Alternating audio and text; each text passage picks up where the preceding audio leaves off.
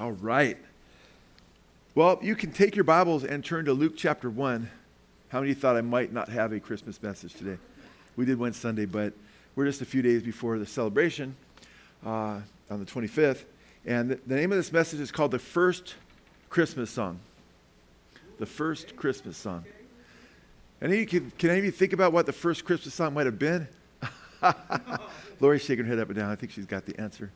I love Christmas music. I mean, even before I knew Jesus, I knew there was something special about Christmas music. It was just like, the songs were different, you know? They were like different than anything else I had heard. And even when I got into the hard rock scene and stuff like that, I was kind of always tripped out on Christmas music. Like, why is there such a feeling about it?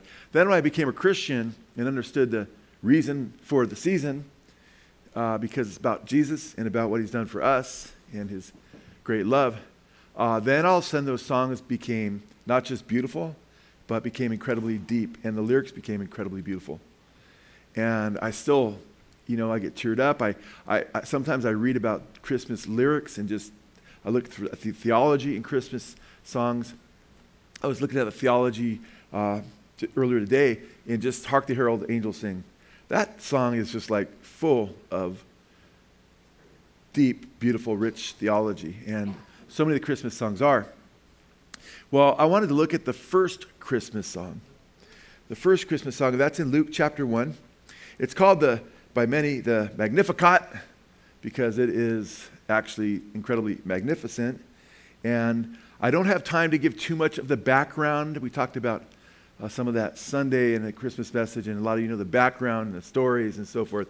But just know at least this much is that Mary has, it's revealed to Elizabeth. It's been revealed to Elizabeth that she has been as a virgin, who has not yet, but with Joseph, has become the one that was chosen to bear the Messiah.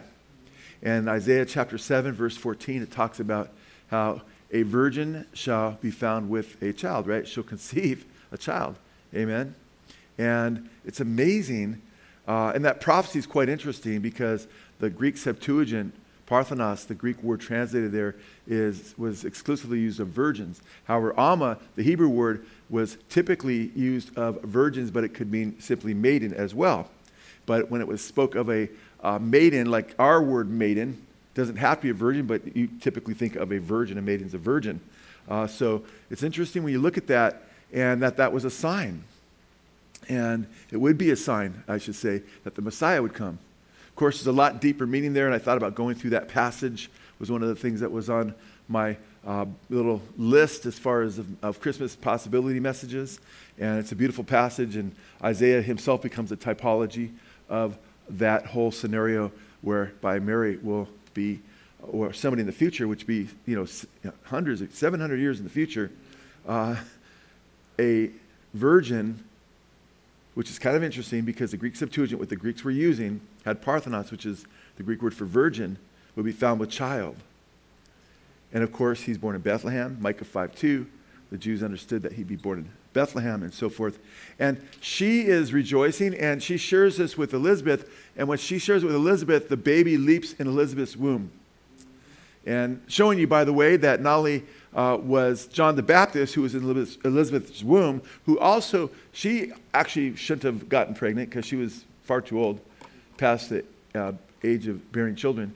She was pregnant, and there's a whole story behind that with her husband, and him losing his speech and everything else because of his unbelief and all the stuff the Lord did there. But John the Baptist had leapt in her womb. He was about 6 months old in the womb, rejoicing that Jesus had come into the world, showing you that whether a baby is 6 months in the womb or they've just been conceived, that God reveals to us that they are children already. Amen? Amen.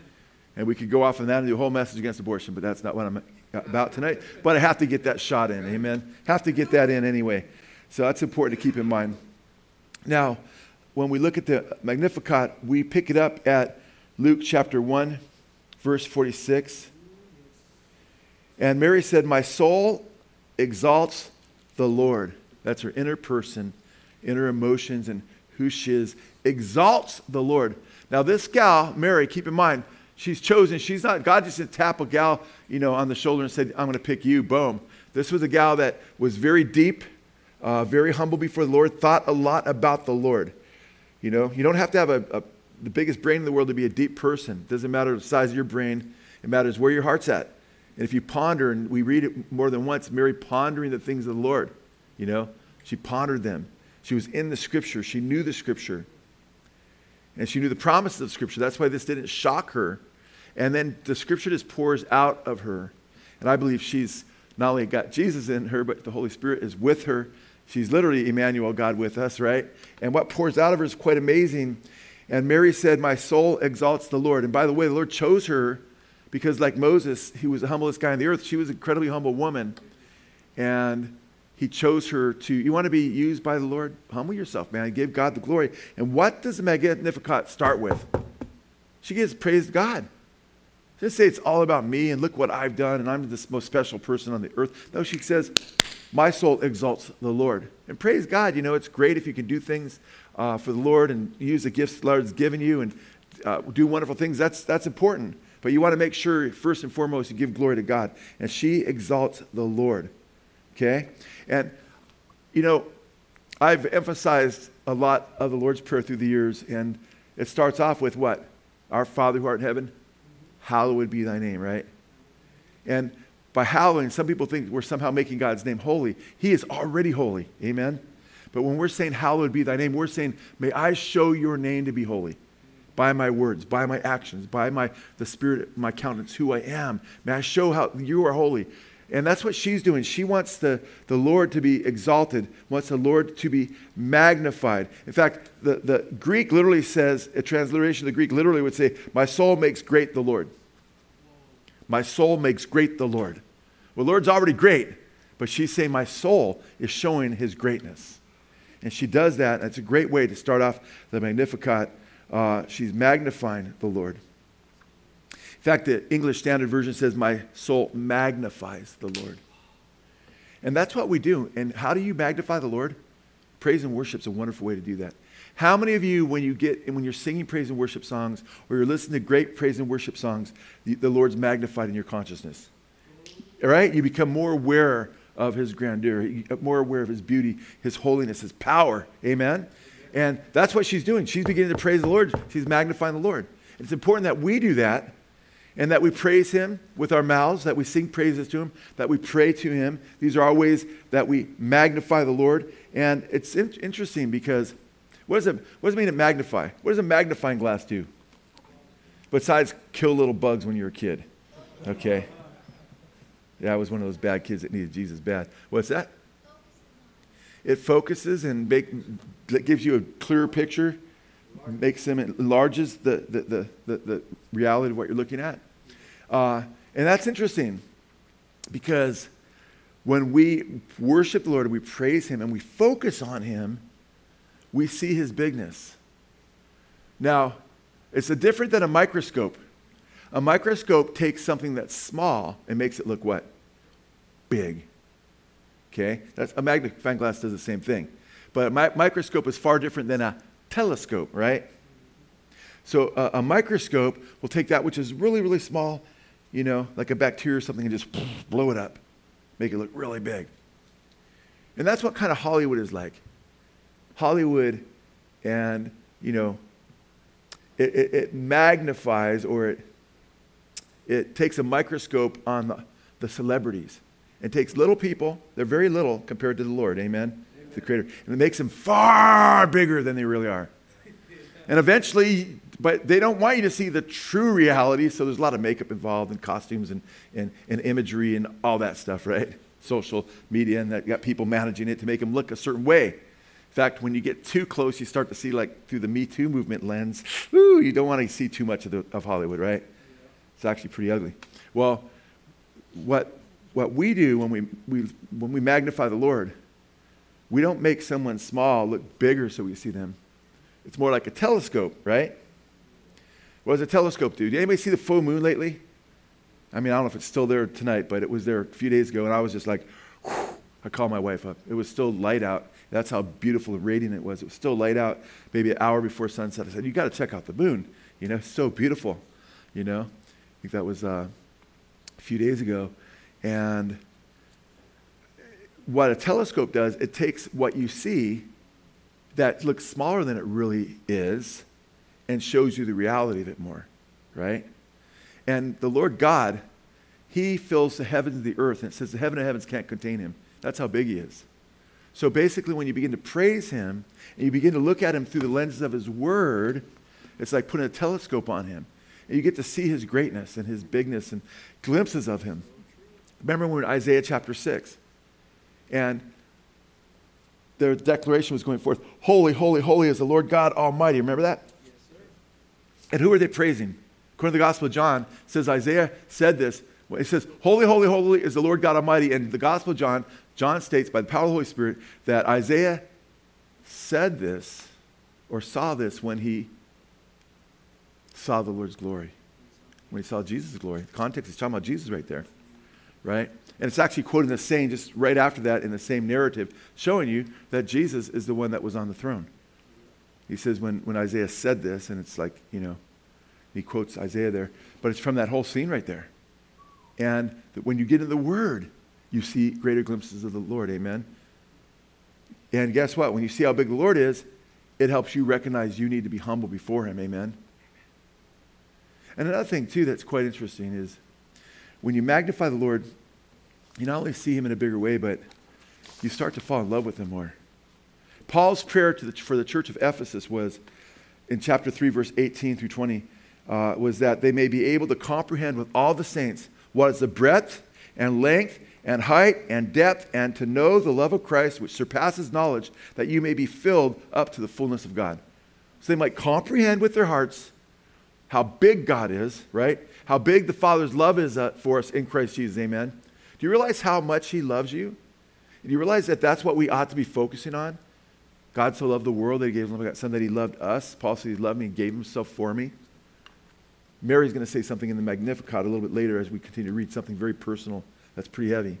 But it's really amazing when you think about it, because she's praising God and she's like, wow. But here Paul's praying that we might put a telescope on God, that our eyes might become lenses that understand the height, the depth, and the width and the length of God's love for us in Christ Jesus. Amen?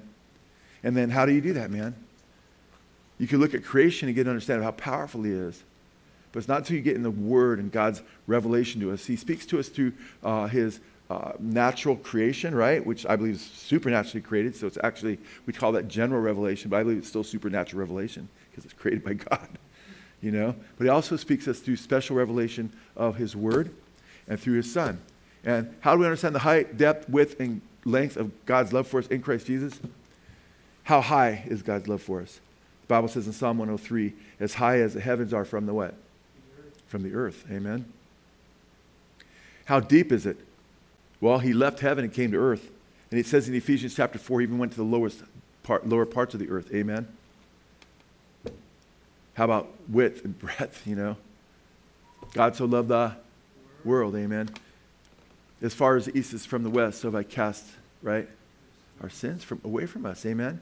This is amazing, amazing love. And that way we get a better depth, a better understanding. Now, what's heavy about this, is what we tend to do when we get our eyes off the Lord. And how many of you do this?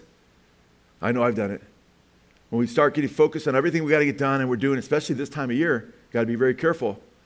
Your problems actually get bigger than they are. You begin to magnify your problems and they blow up. But the cool thing is, if you put your focus on the Lord, amen, your problems will shrink down to the size they really are. In fact, they'll get even smaller than they are presently, because if they're in the Lord's hands, they're nothing. Amen? That's why I love the very next verse that I didn't quote in Ephesians 3, verse 20. I quoted 18 and 19. Verse 20 says, now to him who is able to do far more abundantly beyond all that we ask or think, according to the power that works within us. See, when you start focusing on the Lord and you start understanding his love for you, you realize, man, I am radically loved by God. So much that he sent his son to die for me.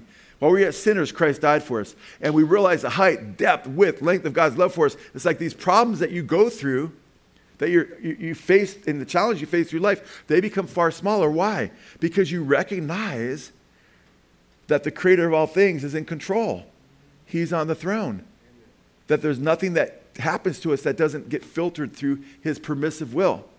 Okay? There's his will where he just establishes certain things that will create the heaven and earth, knows to stop him. But then there's his permissive will. He lets certain things happen. But he lets them happen because he works all things together for the good for those who have been called according to his purpose. Amen? So everything goes through, that happens by his permissive will that he allows to happen. He's in control ultimately of everything. But if he lets something happen, it's going to be for the good for those who love him. And then you recognize, wow, look at what it says. He says, now to him, this is praise, who is able to do far more abundantly beyond all that we ask or think, according to the power that works within us. That's amazing. So all of a sudden we realize the problems that we face, we're going to be overcomers. We overwhelmingly conquer, it says, through Christ who loved us. Amen? We're more than conquerors through Christ who loved us. And that means you need to take your burdens to the Lord in prayer. You're going through some things you're facing right now. Remember Philippians 4? Listen to verse 4 of Philippians 4. Rejoice in the Lord always. Again, I say rejoice. How can I always rejoice? Because of this. Let your gentle spirit be made known to all men. The Lord is near. Be anxious for nothing, but in everything in prayer and supplication with thanksgiving. Let your requests be made known to God, and the peace of God, which surpasses all comprehension, will guard your hearts and your minds in Christ Jesus. That's awesome, man. That means the Lord is going to take care of you. So the more you magnify the Lord in your life, the more the things that would give you anxiety, would freak you out, cause you to, have heart problems, unnecessary heart problems that are related to stress, those things will disappear, or they'll diminish greatly at least. So Luke chapter 1, verse 47 now, the very next verse. She says, and my spirit has rejoiced. My spirit has rejoiced in God my Savior. So now Mary is rejoicing in God, her what? Savior. Her Savior. Roman Catholics need to see that verse, okay?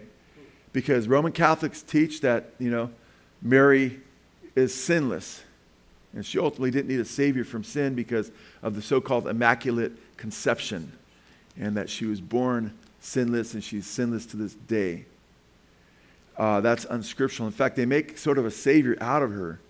But the scriptures tell us it's through Jesus' one act of righteousness that we're saved.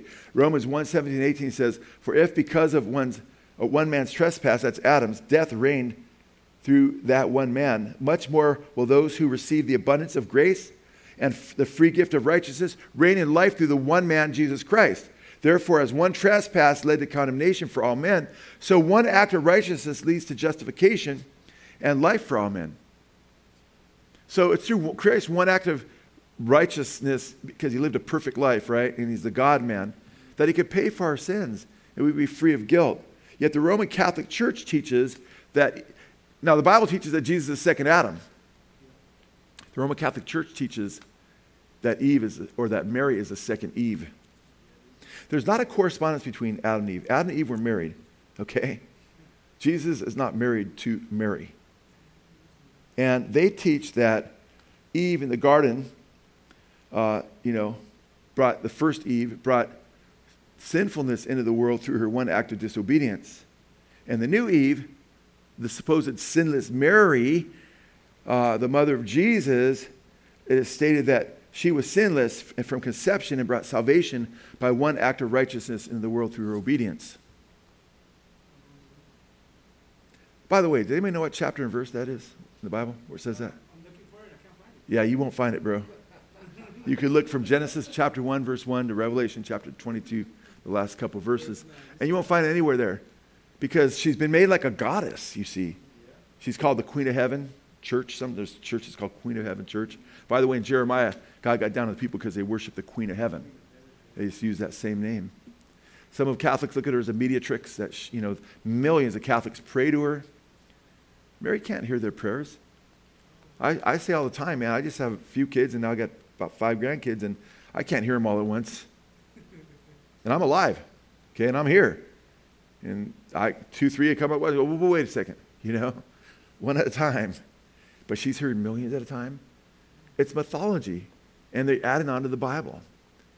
And it's very, very sad, actually, what's happening there. The Catechism of the Catholic Church, pages 490 through 494, They teach, quote, that the most blessed Virgin Mary was, from the first moment of her conception, it goes on to say that she was preserved immune from all stain of original sin.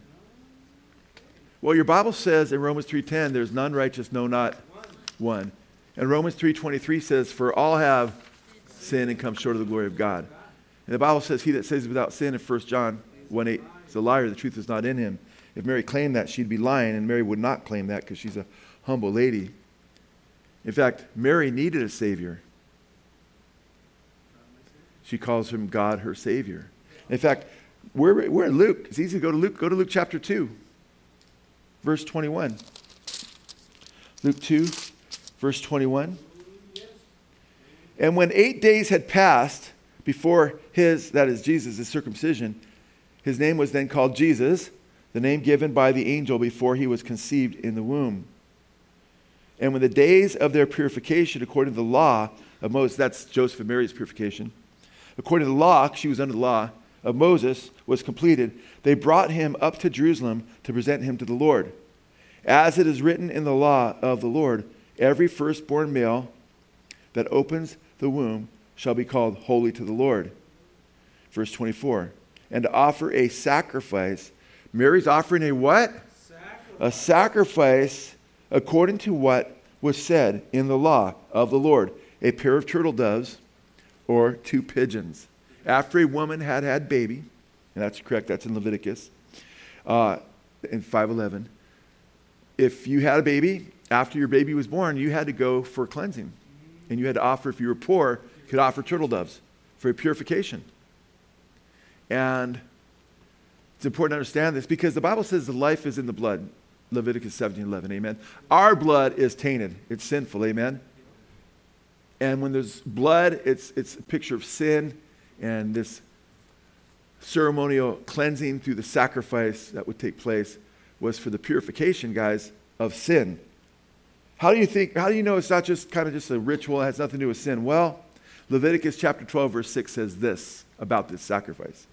And when the days of her purifying are completed, whether for a son or a daughter, in this case, Jesus' son, she shall bring to the priest at the entrance of the tent of meeting a lamb a year old for a burnt offering, and a pigeon or a turtle dove for a sin offering. There you go. Boom. Okay. So sin offering. Checkmate. Okay. And Roman Catholics have exalted her. By the way, when you look at the history of Roman Catholicism, you'll see that they add all these different things on about Mary through the centuries. In fact, they now, since the 1800s, that's 1800 years after Christ, is when they accepted as church dogma the assumption of Mary that she ascended to heaven without dying as a sinless person. Wow. Do you know popes condemned that as heretical, that idea, and was never accepted? And then it was accepted in the 1800s. Just a little bit more time goes by, then they'll accept this, they'll accept that. That's why the Bible says test everything, hold fast to that which is good. Amen? So she calls the Lord her Savior. She offered up a sin offering, okay? And he is her Savior. And praise God. The Roman Catholic Mary is not the Mary of the Bible. The Roman Catholic Mary is not the Mary of the Bible, okay? She's not a mediatrix. The Bible says, 1 Timothy 2:5, there's only one mediator between God and man, the man Christ Jesus. Now, many of them teach today, or the Roman Catholic Church teaches today as official doctrine, that she's perpetually a virgin, that she's still a virgin to this day. They call her the Virgin Mary, as though she's a virgin in the present tense. That also goes along with just exalting her into a goddess-like being. And that, takes a lot of its tone, I think, from, in the early church period, the Gnostics really emphasized, not being together physically, or depending on what kind of Gnostics you were. There were the libertines among the Gnostics, and since they taught that the Creator Yahweh was evil, and everything he made is evil, the physical world, that way you could just have sex with anybody, you didn't have to follow any moral laws. There were the ascetics, on the other hand, that were Gnostics, and they said, well, the physical world's evil, therefore you don't want to copulate and be together physically and bring children into the world, you see? And a lot of them emphasized virginity and so forth. Well, you can see in the Gnostic writings in the 2nd, 3rd century an emphasis on this, and guess what? That started to influence the church. Augustine was a Manichaean Gnostic for 9 or 10 years. depending on the histories you read about them, 9 or 10 years. And they had a strong emphasis on looking at sex as being between a man and a woman, even in marriage, is sinful act in a way, and not the way we would understand sin. Augustine, as the primary theologian of the Roman Catholic Church, or I should say the most celebrated theologian, he's been canonized as a saint, brought in many false teachings, and he taught that, emphasized that, even when you're with your wife and you're not having a baby, that's in some way sinful. That was a hangover from his Gnosticism. And the Roman Catholic Church to this day, by saying that she's still a virgin, somehow that means she's more godly, more holy, which is just so unscriptural. In fact, Augustine actually twisted the scripture. In Luke 1:24, he used this scripture to say that Mary was vowing perpetual virginity. If you look at 134 of Luke, in 134, what do we read? This is what Augustine stated. Mary said to the angel, "How can this be since I'm a virgin?" And they say, "Oh, see, that was a declaration that she was saying she's a perpetual virgin." No, she wasn't saying any such thing. What she's saying is she's answering Gabriel, "How could I be pregnant with a baby, seeing that I know not a man?" Amen. Because I'm a virgin. She was a virgin at that time. And now Pope John Paul, in his catechism in 1986, Pope John Paul II, used Augustine's argument and put it in his catechism in 1986. Okay? So just lies that aren't in the scripture. And you can read any Bible commentary. You're not going to find any Bible commentary that's going to say that, okay? Unless it's a Roman Catholic Bible commentary based on trying to find some kind of proof. And I don't know if their commentators, they don't commentate too much have full-blown commentaries on scripture usually, but it's just kind of interesting. Now, it's just, this is not the context of what is going on there at all. And Mary being a perpetual virgin, that was ratified, became official dogma in the Roman Catholic Church in AD 451 during the Council of Chalcedon. And we read in the Roman Catholic teaching that it's not only doctrine, but it is right now. In fact, we read in the Roman Catholic teaching that Mary was taken to the temple when she was just 3 years old. And there, at 3 years old, on the temple steps, she made a vow to God that she was going to remain a virgin for the rest of her life. Now, I have a granddaughter that's 4 years old, and she's clueless about those kinds of things, and I hope she remains clueless about those things until she's 25, 30. And I allow her to marry someone with Chad and Holly's help, But, come on. I mean, at 3 years old, she understands what it means to remain a virgin the rest of her life. And by the way, what book? I'm trying to remember, what book is that in of the Bible? It's not.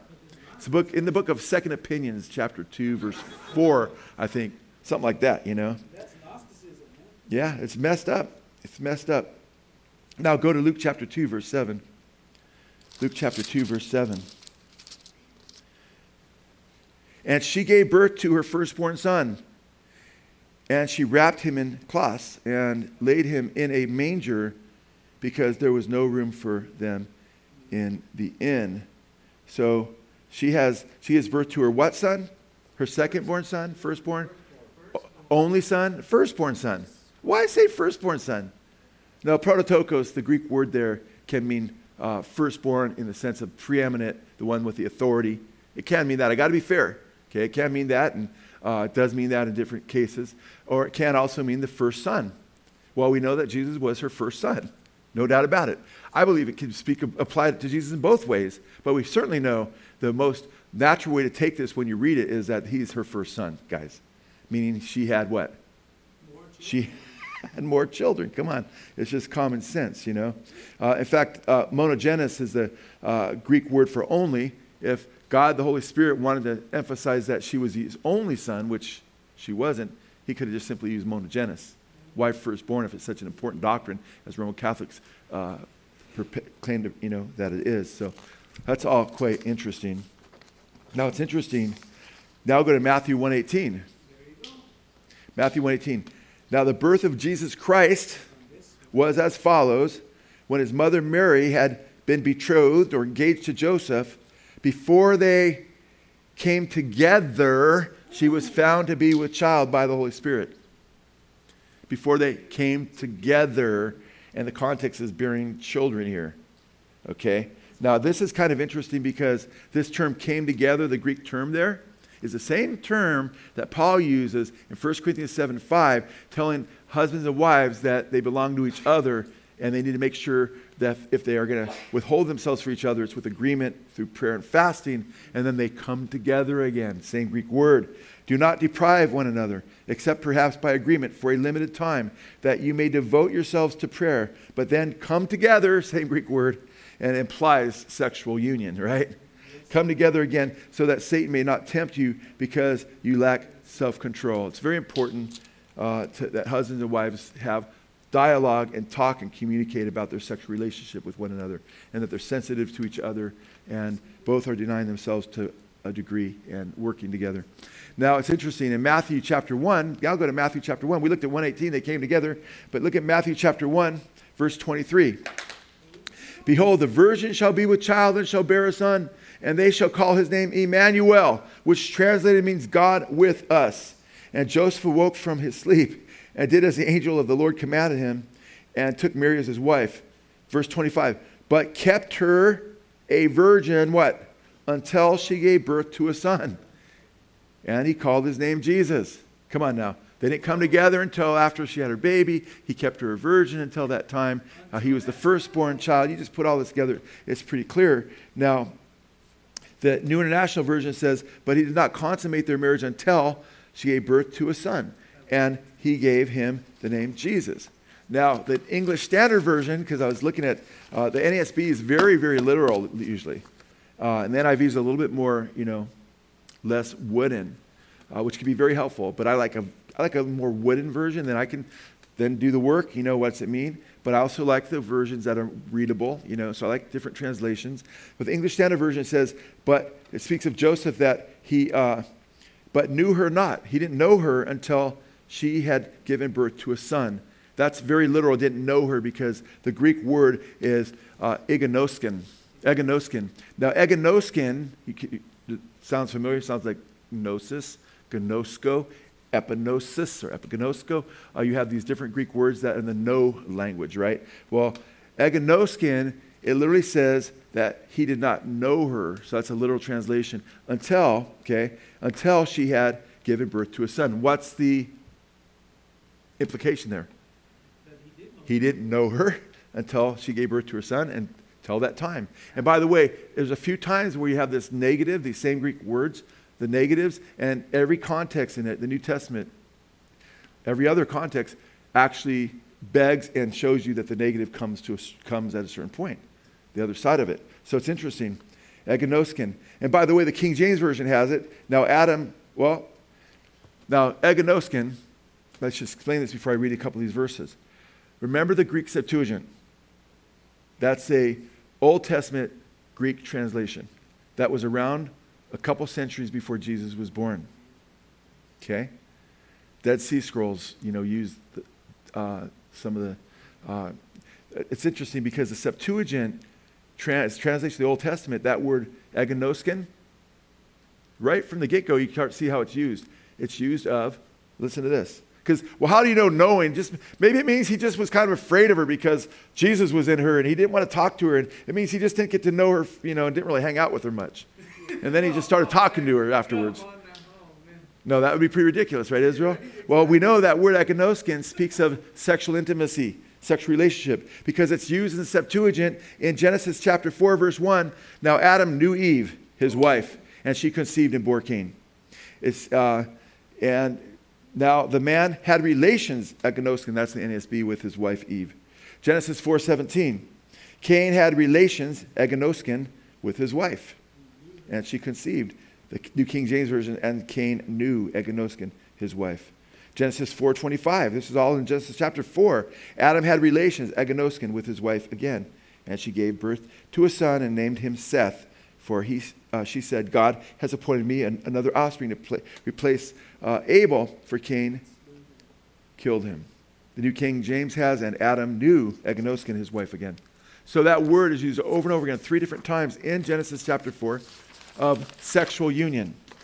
And keep in mind, the New Testament quotes the Septuagint. Jesus did, apostles do throughout the, you read the New Testament. They're very familiar with the Septuagint translation of the Old Testament. So they're very familiar with egonoskin. They're used to seeing over and over again of sexual relations. So when it says he didn't egonoskin her until after Jesus was born, they understand that to mean sexual relations. The only reason you would try to steer away from all these verses I'm giving you is if you were trying to prove some kind of man-made dogma. You're not going to get this in Scripture. Where in Scripture does it say she was a perpetual virgin? And if you're visiting today and you're not familiar with Christianity, there's no book of second opinions that I mentioned earlier. I was just playing, okay? It's not there or any other book. So it's important to understand that. Now, another huge problem that Roman Catholics have is the Scriptures very clearly, over and over again, speak of Jesus' brothers and sisters. Okay? In Matthew chapter 12, verses 46, you can go there, Matthew chapter 12, verse 46. It says, while he was still speaking to the crowds, behold, his mother and brothers were standing outside seeking to speak to him. Now, it's interesting. They're seeking to speak to him. John 2:12. After this, he went down to Capernaum with his mother and his brothers and his disciples, and they stayed there for a few days. John 7:3. So his brothers said to him, leave here and go to Judea, that your disciples also may see the works you are doing. At this time, his brothers don't even believe him. He's the older brother. Oh, Jesus is perfect. Well, he was, right? It must have been aggravating for them because of their sinful nature, not because he was so good, but because they were so bad. John 7:10. But after his brothers had gone up to the feast, then he also went up, not publicly, but in private. Acts 1:14. All these, now they're at the day of Pentecost, his family, now his brothers believe. And he has sisters too, it mentions. All these with one accord were devoting themselves to prayer together with the woman and Mary, the mother of Jesus, and his brothers. 1 Corinthians 9:5. Do we not have the right, says Paul, to take along a believing wife, as do the other apostles? Like Peter, right? As the other apostles and the brothers of the Lord, and Cephas, which is Peter. You know what he's saying there? Don't we have the right to take believing wives? Believing wives. Brothers and sisters, do not marry people that aren't in love with the Lord, that don't know Jesus. Amen? Now, if you're like, man, I'm already married to someone who don't love the Lord, then that's your mission field. Love them, be a witness to them, treat them in a wonderful way. Amen? And if you're single, man, don't say, I'm going to just do some missionary dating. It worked for this person. For every one person that missionary dating seems to, quote unquote, work for, there's 100 casualties or so. Or a ton of, I don't know how many, but a ton of casualties where it doesn't work and it backfires. I've seen it. I won't marry two people together unless they're both believers. And I've seen people feign it where you can't prove it, and then it comes out later and it's just a mess, So, but it's interesting. Don't we have the right to take along a believing wife, as do the other apostles and the brothers of the Lord and Cephas? Now, the Roman Catholics say, well, maybe brothers right there. Some of them will say, well, maybe brothers there means, his cousins, or his relatives. Like Paul's going to make that argument. Don't we have the right to take believing wives like some of Jesus' relatives? That's just a ridiculous argument. Okay, it would be a weak argument if Paul was saying that. Galatians 1:19. But I saw none of the other apostles except James, the Lord's brother. Now there was a couple of James that were called to be apostles of the Lord, common name back then, Jacob, right? But only one was prominent, where people would know exactly who they're talking about, who was prominent. And the other one, and that was the brother of John, by the way. And there's another James. There's James the apostle that we think of often. And there's another James, which is Jesus' brother. Okay? But I saw none of the other apostles except James, the Lord's brother. Okay? Now, Jesus' brothers are even mentioned by name. Listen to Matthew 15 or 13:53. When Jesus had finished these parables, he departed from there. And he came to his hometown and began teaching them in their synagogue, so that they were astonished and said, where did this man get this wisdom and these miraculous powers? Is this not the carpenter's son? Is not his mother called Mary, and his brothers James and Joseph and Simon and Judas? Gives their names. And by the way, Judas is like, was Judas one of his brothers? No, Jude was a common name too, or Judas. Okay? Because keep in mind, at that time, Judas hadn't betrayed Jesus yet, so the name didn't become kind of, it wasn't something you would were worried about naming your kid back then because Judah was one of the sons of, Abraham, Isaac, Jacob, and then his sons, and father, one of the 12 tribes of Israel, Jesus from the tribe of Judah, right? And so Judas was one of the sons. In fact, when you look at the book of Jude, that is Judas, the book of Judas, but they didn't want to put Judas, the book of Jude, Turn to the book of Judas. Some good stuff in the book of Judas, it'd be kind of like people that didn't know better, So it's kind of interesting. You have this. And so James led the early church in Jerusalem. Yep. Now, in early chapters of the book of Acts, okay, before you get halfway through the book, James, the apostle, is killed as a martyr, okay?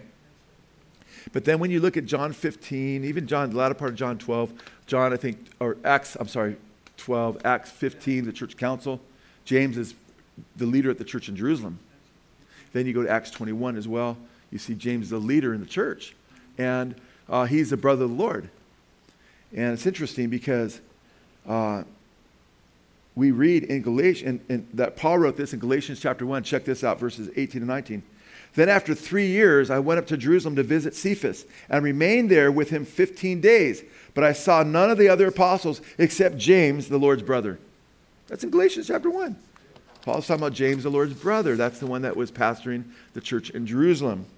In Galatians 2:9, Paul writes, and when James and Cephas and John, who seemed to be pillars, perceived the grace that was given to me, they gave the right hand of fellowship to Barnabas and me, and we should go to the Gentiles, and they to the circumcised, them to the Jews, circumcised. So it's quite interesting when you think about this. So James, the apostle, dies pretty young. You have James, brother of the Lord, who's the pastor of the church in Jerusalem. He's one of the pillars of the church, Paul says.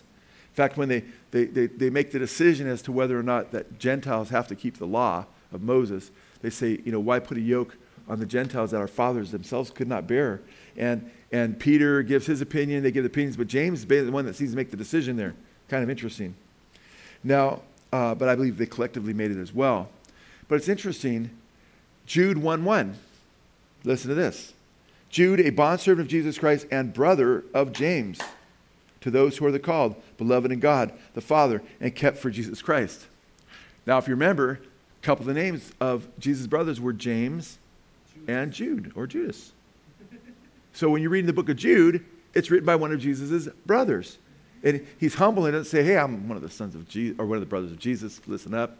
No, he's a servant. He's being humble, but he's saying, hey, I'm James's brother. And the James that would be predominant at that time in their consciousness would not be the one who had died, the apostle, because we read he had a brother named John, but not Jude. But we read that Jude and James are Jesus' brothers. So this is all over the Scripture, okay? It's all over the Scripture. Adam Clark, he's an older, he's not, he'd be really old if he was alive now, but he was in the, 1700s and early 1800s, and he was a Wesleyan theologian. In fact, John Wesley invited him to go to a seminary, one of the seminaries he set up, and he became quite the scholar in a lot of ways, and he was a companion of Wesley's and a commentator. In fact, his commentaries are free online. And listen to what he says about this passage where it talks about, where we just looked at in chapter 13. Remember, they're saying, didn't we grow up with his brothers and stuff, this Jesus? Who is he? Basically, listen to what he says about the Catholic idea that, these were just they were just like, cousins, or some Catholics will say that, this was Joseph's children from the first marriage. That's in Second Opinions chapter 2. There's no first marriage we read about in the Bible. But they're trying to make stuff up, and they don't have the Scripture to support it, so they come out with all these outlandish thoughts. Listen to what Adam Clark wrote. It is possible that brethren and sisters may mean here near relations, as the words are used among the Hebrews in the latitude of meaning, but I confess it does not appear to me likely. Why should the children of another family be brought in here to share reproach, which is evident that was designed for Joseph the carpenter, Mary his wife, Jesus their son, and their other children? It's like all the relatives just show up, in this. Prejudice apart, would not any person of plain common sense suppose from this account that these were the children of Joseph and Mary? and the brothers and sisters of our Lord according to the flesh. It seems odd that this should be doubted, but through an unaccountable prejudice, Papists and Protestants are determined to maintain a doctrine that on which the scriptures are totally silent, the perpetual virginity of the mother of our Lord. I would only disagree with that last part. The scriptures are not silent on it. The scriptures are clear on it, right? And he says Papists, meaning the Roman Catholic Church, because how they venerate Mary. And he also says Protestants, because Martin Luther, John Calvin, and even Wesley all thought that she was perpetually a virgin. That was a hangover from Roman Catholicism. But Adam Clarke, who's a contemporary Wesley, says, he's trying to be kind and ironic about it, but he's like, that doesn't look scriptural, guys. Right? So it's interesting. So like I said, the Catholics will say, hey, a lot of it's his cousins. And because that term brothers, if you look at the Greek language for brothers there and so forth, it can mean distant relatives as well. But guess what? The term in the New Testament, brothers, is never used of cousins anywhere. And also, I think this is important. I love this one. Here's another checkmate on another subject, on the same subject. But and by the way, Paul uses the word cousin, okay? In Colossians chapter 4, verse 10, the Lord could have used that particular Greek word. It's not used, okay? The word Adelphos is used. And also it speaks of his sisters, which is the feminine of that word. But go to Psalm chapter 69, verse 8. Just one verse, or you can look it up, or you can listen. Because right here, I think it's really, really powerful. It's a messianic psalm about the coming of the Lord Jesus. You familiar with that one, Israel? Pretty awesome. He says, I have become estranged from my brothers. Okay? I have become estranged from my brothers. And in the Septuagint, it's the same Greek word, adelphos. So I have become estranged from my brothers. Well, what does that prove? They could just say cousins. No, they can't. Because let's see what the next part says. And an alien from my mother's sons. Whoa. Checkmate. There it is again. Ouch. And an alien to my mother's sons. In other words, his brothers are not, Elizabeth's children. He's got a cousin named John, but they're his mother's sons. Okay? Mary's sons. Because, Joseph didn't come together to be with her until after she had her firstborn son, and then it kept her a virgin until that time. We read all that, right? And then we read his brothers. It's pretty clear in the scripture. Now, therefore, it can't refer to that. I have become estranged from my brothers and an alien to my mother's sons. Well, that also rules out that they're Joseph's from a previous marriage, So it just, destroys all those weird ideas, Now, let's go to chapter 1, verse 48. Well, by the way, the reason I emphasize this to a degree is because it's being emphasized on one of the biggest religions on the planet, and it's a huge deception. The Roman Catholic Church is off in so many areas. And every once in a while, you'll see the so-called Protestant go back to Rome. It's out of the pit back to the vomit. And you need to recognize it's based on a lot of mythology, a lot of lies that are not from the Lord. And Mary is, praise God. We praise the Lord for what the Lord did in Mary's life. Amen. She's blessed. She's the favored one, no doubt, because God chose her. So we praise the Lord. But we have to be careful because the Lord said this would be a sign that a virgin would be with child. Amen. It's the child. We praise God that she's blessed and she's favored, and we'll be tripping out on like she's an awesome lady. Amen. But man, now that the son is born, our focus is ultimately on Jesus. Amen. Right? You go down the road, you're all hungry, you're coming back from being out of town, you're all starving, you're like, man, you got caught in traffic, you're really hungry, and all the kids see a McDonald's sign. Let's go to McDonald's. Well, there's a sign, McDonald's. But you don't go to McDonald's and then stare and just look at the sign for the next hour. You go eat the Big Mac or whatever, right? You go eat at McDonald's. Amen. Well, guess what? Mary's the sign. Amen. But guess what? Something better than a cheeseburger or a Big Mac or a quarter pounder has come. His name is Jesus, and we focus on him. He's the Lord God Almighty. Amen. Luke chapter 1, verse 48 now. Luke 1:48. For he has regard for the humble state of his bondslave. She calls herself his bondslave. I love that. For behold, from this time on, and all generations will count me blessed. Amen. We say she is blessed. And that's awesome. And so the thing is, we got to be really careful because people can start making jokes about Mary and disparaging her. It's not fair to her that the Roman Catholics do this. Amen. So we still want to say praise God for Mary. She's an awesome woman of God and a great example in so many ways. Look at, she was young and she knew the scripture. She was a humble lady before the Lord. But I'll tell you what, she is blessed. The Bible says, Jesus said in Matthew chapter 5, verse 3 at the beginning of the Sermon on the Mount, blessed are the poor in spirit, for theirs is what? The kingdom of heaven. Amen. We have to be poor in spirit. We have to be humble before the Lord if we're going to be blessed. Amen. God gives grace to the humble, but he what? He resists the proud. Amen. Gives grace to the humble. Man, we got to bow the knee before him, man. But he resists the proud. Verse 49. For the mighty one, I love that. She calls the Lord God, the mighty one, has done great things for me. And holy is his name. Now this woman, look what she's doing. She starts by exalting him, right? Magnifying him. She says, holy is his name. That should be coming out of our mouths, man. You guys need to be magnifying the Lord as holy, holy, holy, holy, Lord God Almighty. That he's pure, he's perfect. He's not just holy in the sense that he's sinless, that's true, but he's, as we say, ontologically holy. He's in a class of his own. Amen. He's the uncreated creator of all things, creator of heaven and the earth. And just look at the beauty of his creation and be in awe of him and declare holy his name. She calls him the mighty one. I think that's interesting because who is in her? It's Emmanuel, God with us, amen. And we're told in Isaiah 7 and Isaiah chapter 9, right? He'd be called not only Emmanuel, but he'd be called mighty God. She's bearing him. And I don't think she understands all the implications of what's going on here. That's why she pondered these things. Verse 50. And his mercy is upon generation after generation toward those who fear him. Wow. Aren't you glad it just didn't say his mercy is upon this present generation only? Boom. We'd be in trouble, man.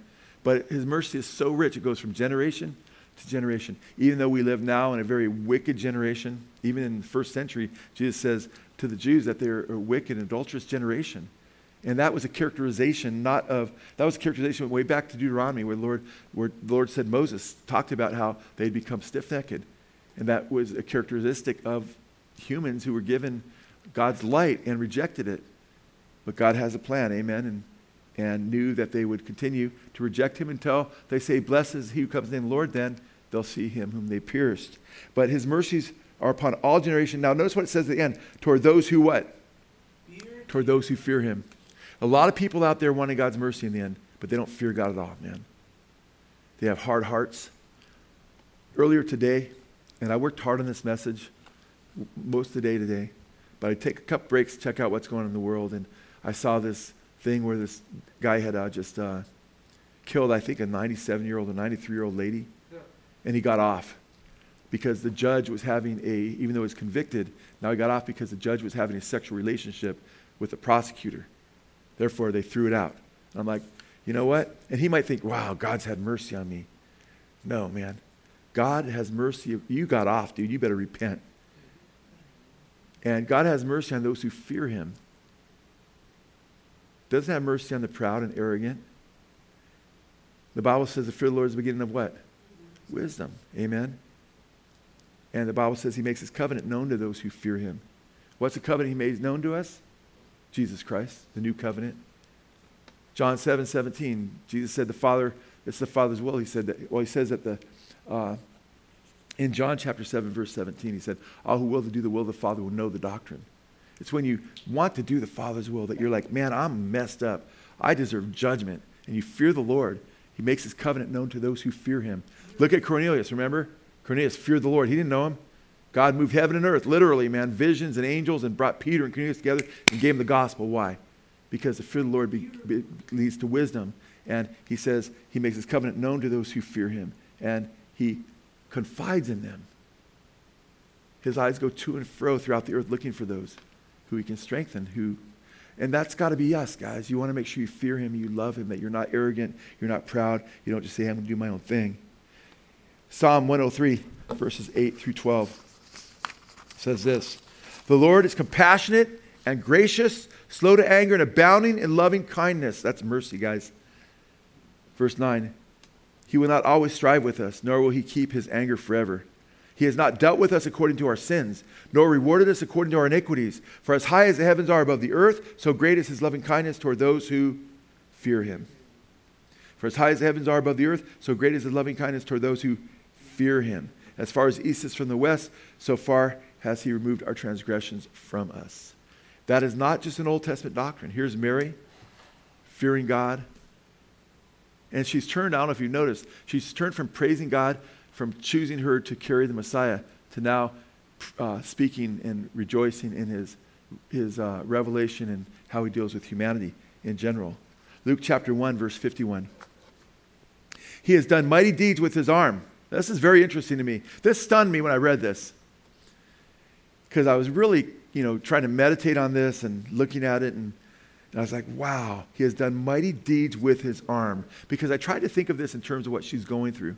And she knows the Old Testament scripture. In fact, if you look at Hannah and her prayer, there's some similarities. You could tell that she looked at these other sisters in the Old Testament as examples to her.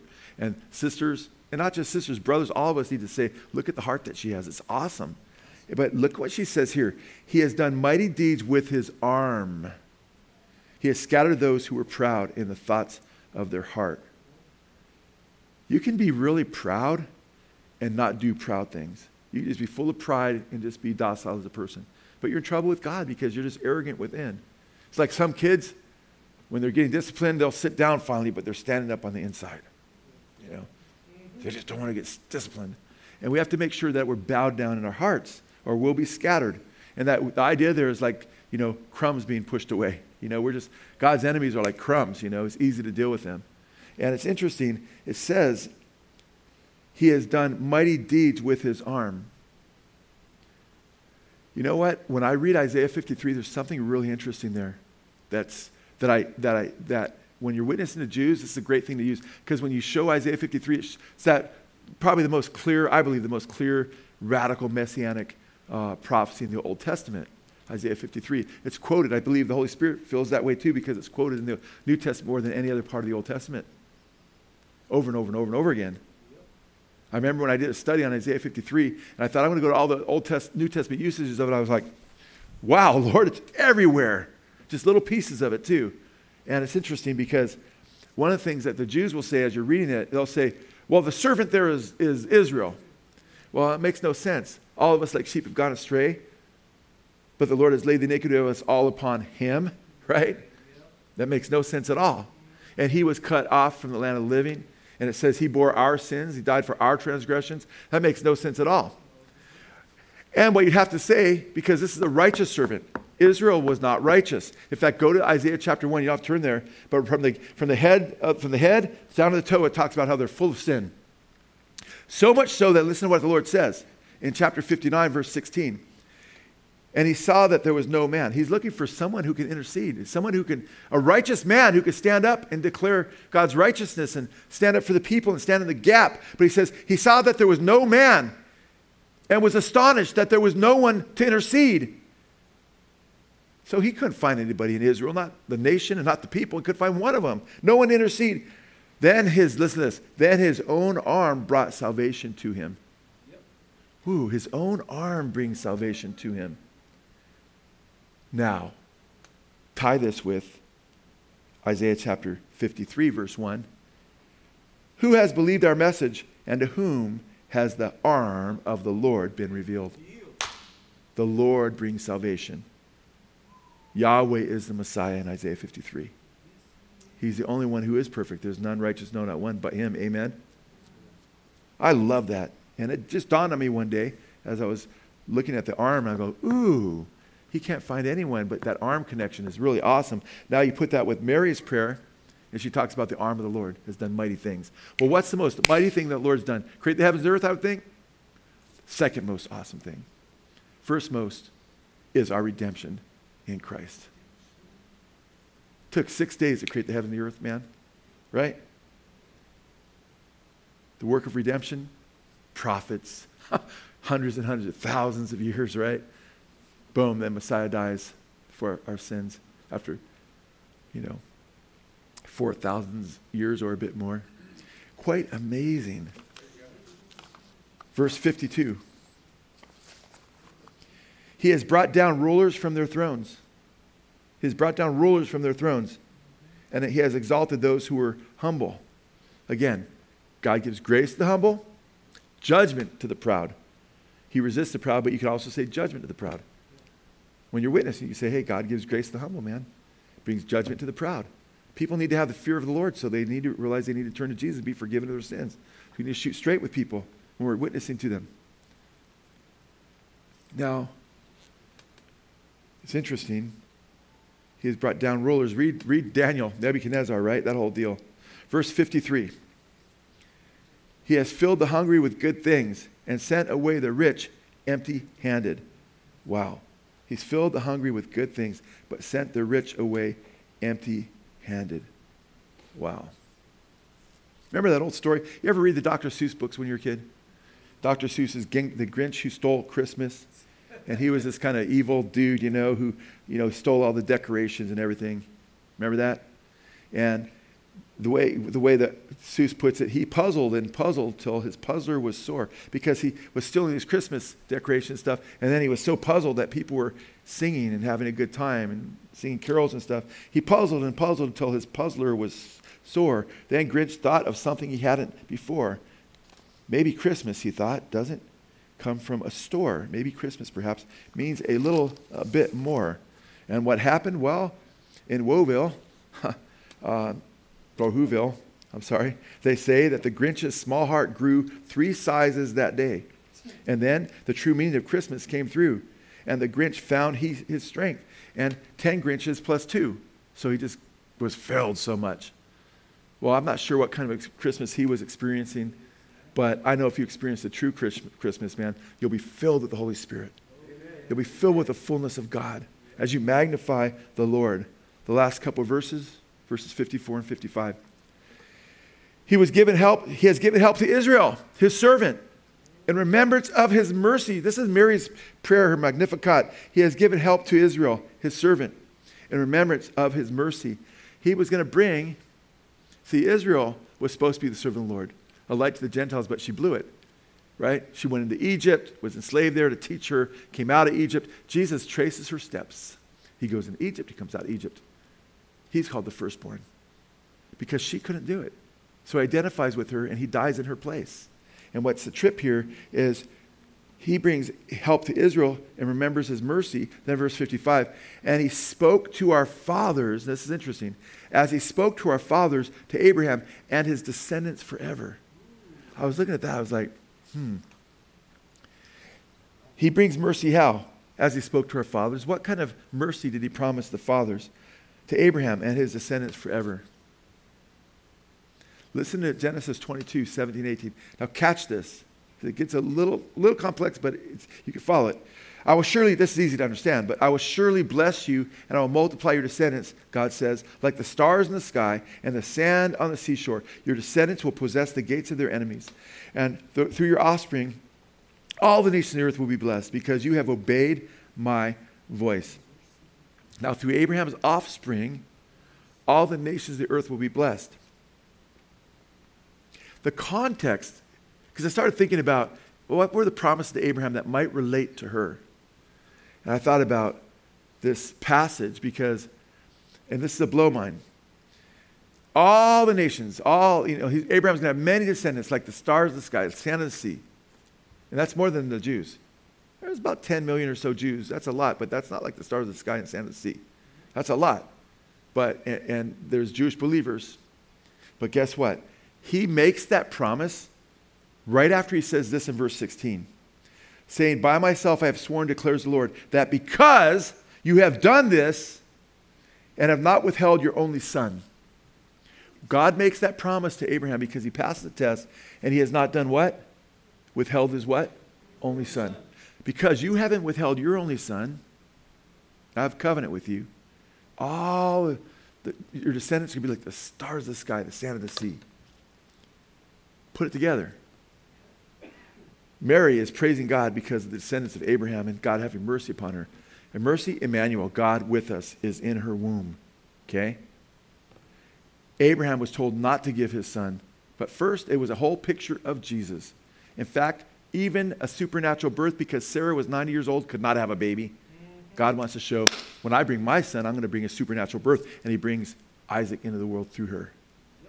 Takes a 3-day, a 3-night trip. Jesus was in the grave 3 days and 3 nights, right?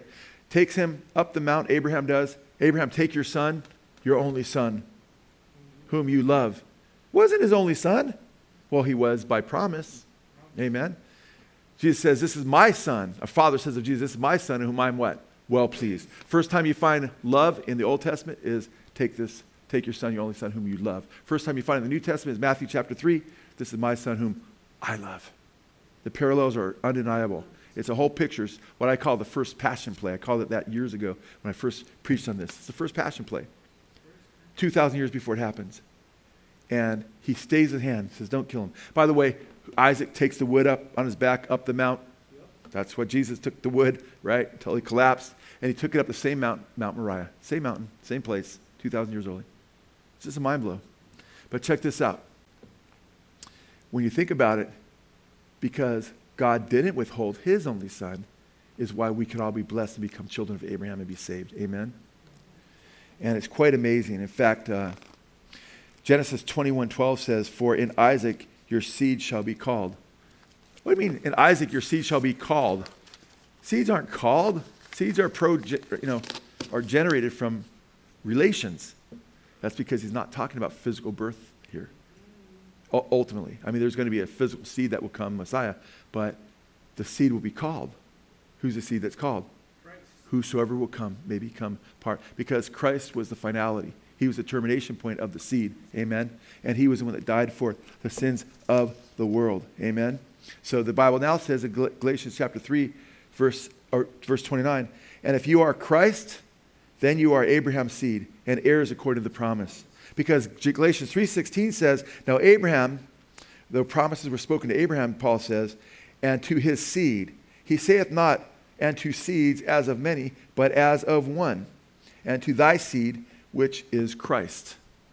So when you look at the context, a seed is one, and it's plural. And what you notice is you'll notice that a seed also contains what? Can contain many, right? So I believe there's a plurality and there's a singular deal going on. In fact, Jesus says, unless a grain of wheat falls to the ground and dies, it won't bear fruit. Amen. When Jesus dies on the cross, he pays for the sins of the world. So that everybody who comes to him can become the seed of Abraham. And then we read in Galatians 3:29, and if you are Christ, meaning you belong to Christ, then you are Abraham's seed and heirs according to the promise. Wow. Wow. Now, I'm going to close with a couple things I want to really encourage you in. Isn't it amazing? I mean, think about this now. It's going to take me 2 minutes. Think about this. If I get done in 2 minutes, then I'll be 5 minutes early. I owe so many minutes, so we'll try 3 maybe, so we'll be 4 minutes early. Think about this, guys. Think about how blessed Mary is to have born the Messiah, have the Messiah living in her. Emmanuel, God with us in her. You know what it says of Mary? It speaks of her being as especially blessed, and also it calls her another place the favored one.